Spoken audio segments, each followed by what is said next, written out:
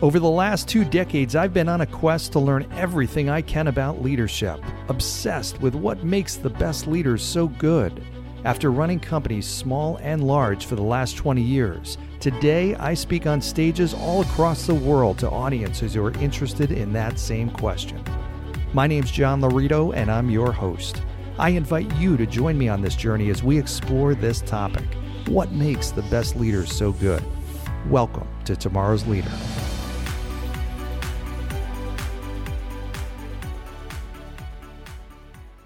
All right, welcome to today's episode of Tomorrow's Leader, where we dive deep on all things leader-related to leading yourself and leading others. So this is take 3 actually of this episode. And I will tell you, one of the fun things about doing this, sometimes as you're recording, the camera decides to just stop recording. And I don't know why, but I got halfway through this episode, and my camera, for those of you who watch this on YouTube, which I know you love to watch me do these on YouTube, watch them live, not just listen, the recording stopped. So I had to hit stop. Now I'm doing it again. Okay, third time's the charm. We'll see how this comes out. So I was in the middle of telling a really good story, which now it'll be even better because I've had 2 times practicing it already. Okay, so let me take you back to 2007. And I was running an office of financial advisors in Boston, Massachusetts. We had 120 financial advisors in one building, literally. And it was 2 floors overlooking the USS Constitution, Old Ironsides. Unbelievable. I mean, wow, historic location. Beautiful place, a lot of great years there. So, and we had a lot of success. We had really great people, smart people there. So I had one day that I just was telling this story to somebody recently. I'm like, I've got to share this on a podcast. So one day I'm in my office and I had somebody come to me, one of my advisors, kind of in a little bit of a frenzy. And he said, hey, I need to talk to you. I said, okay, what's up? And he said, I've got a client in my office that wants to invest $1 million with me. I said, all right, awesome. That's terrific. Congrats. That's great. I said, what's the problem? He said, no, you don't understand. They gave me $1 million. I said, what are you talking about? And he hands me $1 million bill. Literally, I kid you not, $1 million bill. I grabbed this thing and I'm looking at it and I'm like, wait a sec. What? This is not real. There's no such thing as $1 million bill. But I'm looking at this thing and I'm feeling it. I am looking at it up in the light. I will tell you, this thing looked as authentic as you possibly could imagine. From the feel and the weight of the paper, to the smell of the paper, to the color of the ink, to every detail, to the hologram, and even the little strip that goes through the dollar bill, the bill. I mean, unbelievable. I'm holding up to the light. I'm looking at backwards, forwards. I'm like, this is unreal. And it got me thinking, I'm like, is there $1 million bill that I don't even realize is there? And why would this person be carrying this around? What? So when we Google it, sure enough, there's no $1 million bill. The highest, I think, is $10,000 bill, which I don't even know if that's in circulation anymore. And I'm like, at that point, we realized this is a counterfeit bill. This is a counterfeit $1 million bill that we are holding in our hands. And it is as perfect could be. First of all, what an incredibly rare opportunity. I don't know if any listeners out there have ever held a counterfeit bill. I have. I feel special in some way. So, even if this client had given us $1,000 in cash, we can't take it. You can't take cash. We certainly couldn't at that point. And we had no choice, obviously. We didn't quite know what to do. I'll be very honest with you. We just gave it back to the client at that time, at that moment, and said, listen, we can't take it. We didn't allege or accuse them of anything that they allegedly had done.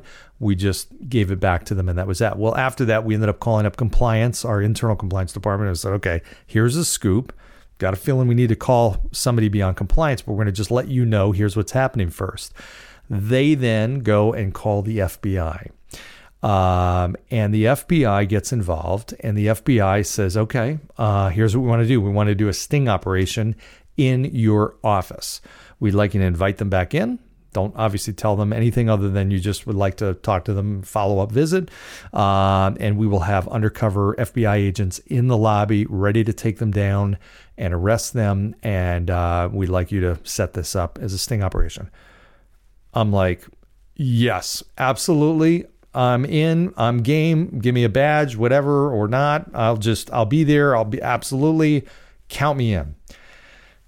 Well, our company was not as enthusiastic. They put the kibosh on it. We could not do it. They did not want to be tied to that in any way whatsoever. So I didn't get the fun of being part of an FBI sting operation. But everything else was pretty amazing, that experience up to that. They ended up catching the people because they obviously apparently had tried that at a number of other places beyond us. So in any event, here's the interesting thing. There's all kinds of times. Now, in financial services, I've seen a whole bunch of stuff. I actually saw a statement of a client of Bernie Madoff's. I saw a Bernie Madoff statement. Now, for those of you who don't know the story about Bernie Madoff, he was one of the most infamous crooks in the financial services industry and had an incredibly complex Ponzi scheme of basically created fake accounts and fake statements and stole people's monies, millions and millions of dollars. These statements were fake statements. What I was looking at was fake. Now, again, I had been in financial services at that time, probably 15 years. I've seen all kinds of statements from every single company. Even knowing that this was a fake statement, I could not tell it was a fake statement. It was that good. The bottom line is there's all kinds of people that will go through tremendous efforts to do things in an unscrupulous way. They'll actually work harder. I just think about this person that produced the counterfeit $1 million bill. It was a piece of artwork, honestly. And I just think about, had that person applied their talents to art or something else, or actually being good in a legitimate business, they could have been a multi-millionaire doing something legit. Instead, they're in prison and they wasted all their time doing something that was illegal. An incredible talent, I mean, I got to say, and an incredible amount of time, I'm sure, that went into that. And the same thing with Bernie Madoff, but applied it in the wrong direction, and that's to cheating the system and finding a shortcut to success. A couple different points I want to make. One is the obvious one. There are no shortcuts to success. There are no ways to get to ultimately where you're trying to get to in a super fast path, other than you got to apply hard work. And I'm not saying there's not a difference between being smart, applying a lot of hard work to a smart strategy, but you can't cheat the system and do it repeatedly over a long period of time and expect at some point that's not going to lead to your downfall. Now, I'm sure there are people that out there, of course, that get away with stuff, but bottom line is, it's kind of silly when you've got that level of a skill and you're willing to work that hard at something. Why not just apply it to something that actually works, that actually is legit? That's aside. That's not actually the message for today's podcast. Today's episode is really just about the concept of, does your organization know when to call in the reinforcements? When should they call in the big boss? When should they bring a problem or an issue to your attention? Now, I think I had 120 advisors in that office. Thankfully, that advisor brought it to my attention. Now, I don't know if all 120 would have made the right decision. I think they would have, because we had a strong culture, and I think that culture supported bringing any kind of, you sense there's a problem, you're going to bring it up to your boss or your boss's boss or whatnot. But I also made me wonder, okay, what about other organizations and other industries? When people see things or sense that something is not right, do they keep it to themselves, or do they say something about it? Do they bring it up to you? Are there things going on? And I'm talking to you, CEOs and business leaders, business owners and leaders. Are there things happening in your organization that you would want to know about that you don't? That's a scary thought. Now think about that. Are there things that you want to know about, that you should know about, that you need to know about, that you don't know about? And if that's the case, that's a major problem. And why is that a problem? And why is that happening? Well, there's reasons why people don't ask for help. Sometimes people don't ask for help or bring things to somebody's attention because of embarrassment, maybe because they feel like maybe they're wrong. Maybe their gut instinct about something. Now, this was an obvious thing, $1 million bill. Okay, it doesn't exist. But sometimes there's smaller stuff that you would want to know, but that person that has the gut feeling or has seen something that's not right, or these numbers don't match up, they feel awkward, embarrassed about bringing it to somebody else, or they're fearful that they're wrong and it's going to have some negative ramifications on them. Let me tell you, that's a culture thing. As the leader, you have to set the tone that, listen, you see something that's not right, bring it up. Just bring it up. You feel like there's a better way to do a process, bring it up. That's not a bad thing. That's a good thing. You're helping to make the organization stronger, and you're helping to snuff out problems and fires in the wall, whatever they may be. Okay, but that starts from the top down. That's the leader saying, hey, here's what are the things that could ultimately cause our downfall when people see things that aren't right and you don't say anything and you brush it under the rug. Or do you bring it up? Do you bubble it up? And do you involve other people? Ask for help.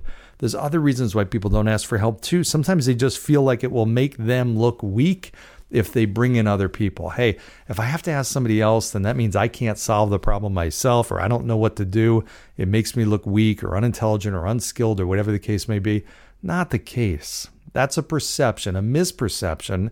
But again, that starts with the leader setting the tone for the organization. I'm grateful that my advisor brought it to me and brought it to me promptly, not a week later. That could have had negative ramifications too. Ultimately, I want to know, I don't want to have surprises. I don't want to hear about something somewhere else. And I used to tell my people all the time, listen, I don't want surprises. I don't like surprises. Some people like surprises. I don't like surprises. Tell me what's going on. If there's an issue, if there's a problem. And I will tell you that in of itself caused people to be very much more forthcoming with information that I may not want to hear, but I needed to hear. They may not want to deliver it to me, but I needed to hear it in order to make the right decision. Okay, I needed to know that we were headed toward an iceberg so that we can course correct. I didn't need to know like when it was 100 feet in front of us. I needed to know a couple of miles before we're going to hit it, so I had time to make the adjustment. So that's the type of thing that you need your people in your organization to do. Think about that. I mean, ultimately think about that. They are oftentimes your eyes and your ears as a leader.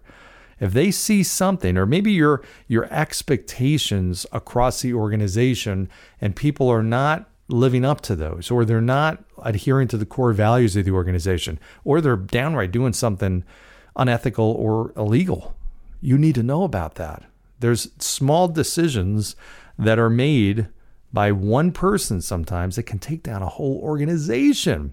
It's unbelievable.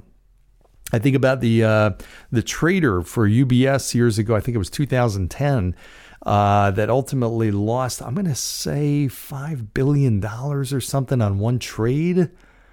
Unreal how that trader could have that much power. Now that was a mistake, a gross mistake that ultimately almost took a company down. But that much loss, and there were probably others that realized something was not right there. And so there's all kinds of different situations where someone sees something, and then it's only after the fact they say, geez, you know what? I should have said something. I felt like that was going to be a problem. I thought that was going to blow up. You've got to train your people. You got to set that expectation, that culture, so that, listen, we're all part of this. You have ownership into this. It's not okay for you to turn a blind eye on something.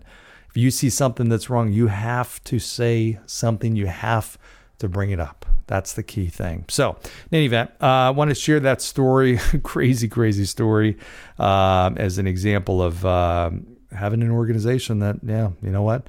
You pull in the boss when you have an issue or a question or need some help.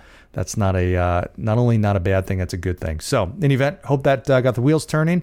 As always, I love your suggestions for topics and future guests, all that kind of good stuff. Let me know the things that you're struggling with. And as always, reach out to me if you need some help. I'm here. And like, subscribe, share, go down below, give 5-star review, all that kind of good stuff. And we'll see you next time. Thanks, everybody. Bye. Thanks for joining us on today's episode of Tomorrow's Leader. For suggestions or inquiries about having me at your next event or personal coaching, reach me at john@laritogroup.com. Once again, that's JOHN@LAURITOGROUP.com. Thanks. Lead on.